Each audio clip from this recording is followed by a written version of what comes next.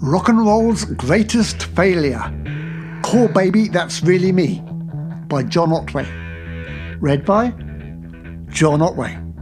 Call Baby, That's Really Me.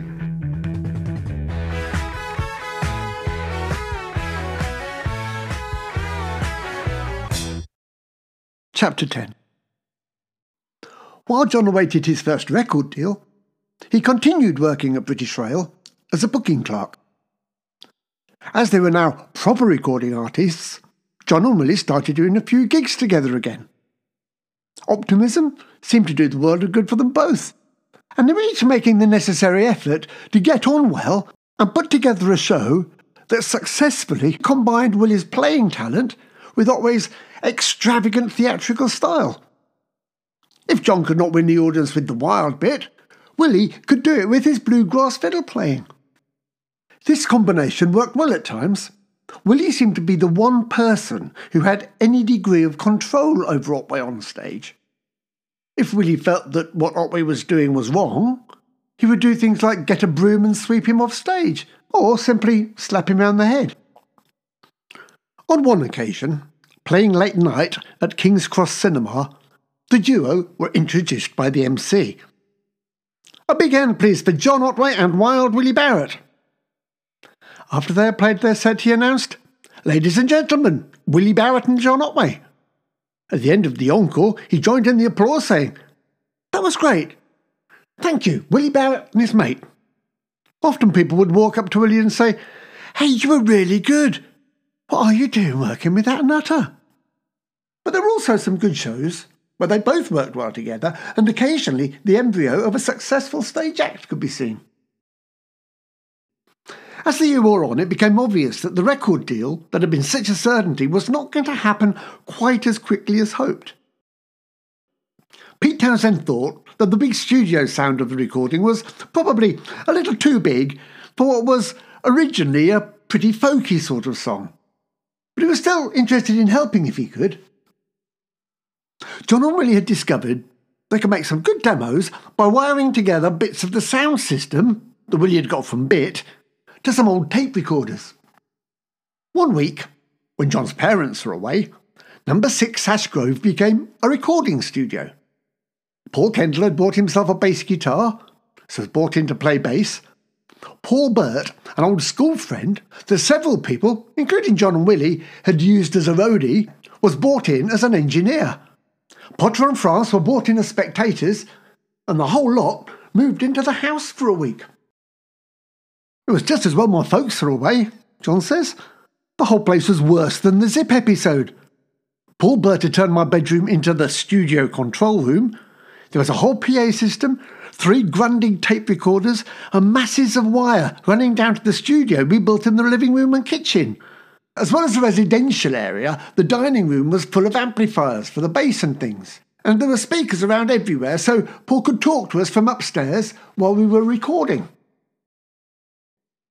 It was the end of a year that had its fair share of heartbreaks and trauma, and therefore John had written quite a lot of songs. By the end of that hard week's work in Ash Grove Studios, they had about 9 or 10 reasonable-sounding songs recorded. Early in the new year of 1973, John and Willie travelled up to Twickenham to play them to Pete Townshend. He was quite impressed and suggested that they record the most promising of the songs in the 8-track studio that he had built in his house. They were enjoyable times for the duo. Willie would pick John up from the railway station where he was working, and he would travel up to Pete's place to record for the rest of the day. Eventually they picked a track that they thought sounded the most like a single and took it to Track Records, the Who's record company, who agreed to release it. The single was based on an instrumental Willie used to play called Hair on the Frets. John wrote some lyrics about his sad romance with Sue Reese and called it Lonely Man.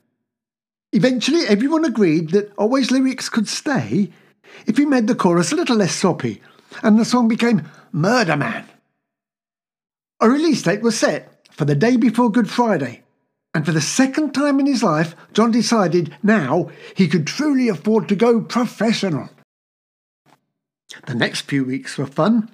Both the Bucks Herald and the Bucks Advertiser wanted to do pieces on the duo's new record. Track Records called to say they had managed to get the record released in the USA, and John managed to get his own back on the Record Centre in Aylesbury. I want to order 10 copies of my new record. It's on Track Records. The Who are on that label. Have you heard of them? He inquired sarcastically. That's shown them, he thought, as he handed over a fiver to the woman behind the counter. The day arrived, and the record, along with about 200 other singles that week, was released. Steve Peacock, who remembered John from Hobble on the Cobbles, reviewed it in Sounds and called it a really nice single, one of the most delightful records of the week. While John Peel played it and said, "It's a strange and lovely record. I hope it sells millions and that you like it. I think you will." In the end, the record shop that sold by far and away the most copies of the record was the Record Centre in Aylesbury. Otway's career took a couple of steps backwards. Pete Townshend had now started work on the new Who album, which was to become Quadrophenia, and had to cut down on his other commitments, including Otway and Barrett. And distractions in the form of romance had again entered into the life of our star. John had started going out with Patricia Trewarvers, a relationship doomed to failure, as Patricia was both intelligent and sensible. The next big event in the Aylesbury calendar was Rayburn's Rock, a free pop festival organised by Dave Stops in a field next to the sewage works. Quite high on the bill was to be the Pete Townshend-produced duo, Otway and Barrett. 2,000 turned up to the event, which was the largest audience John had played to since Hobble on the Cobbles. The fond memories of reading the Sounds review came flooding back into John's mind, and while Willie attempted to hold the show together musically, Otway put the same energy into the show as he did in the Market Square 2 years before. Their own reaction to this performance shows an ideological split which was threatening this volatile duo. "That was a turning point for us," Willie said later. "I was so appalled by his performance. And it was the height of the period when people were coming up to me and asking, why was I working with an idiot like that? And I had no answer to give them." The Bucks advertiser praised Willie's expertise but claimed that John was out of his depth. But Otway said, "I was really pleased with it. I thought it was just like the old days, with the wild Otway." John was not the only one to enjoy his performance that day, though. A young 16-year-old girl called Pauline Thompson had been watching his antics and fallen for him. It has always been rare for Otway to be greeted backstage by attractive young ladies, and John, because he was never loved by them when younger, had this complicated problem of falling in love with anyone who fell in love with him. For a while, John had to split his time between his career, Patricia Trewarvers, and Pauline Thompson. This situation could not last, and, because of a lack of forethought on Otway's behalf, came to an abrupt end after his next major career move. This move managed to split up both Otway and Barrett and John and Patricia, as well as getting him so deep into debt that it would take a hit record some 3 years later to get out of.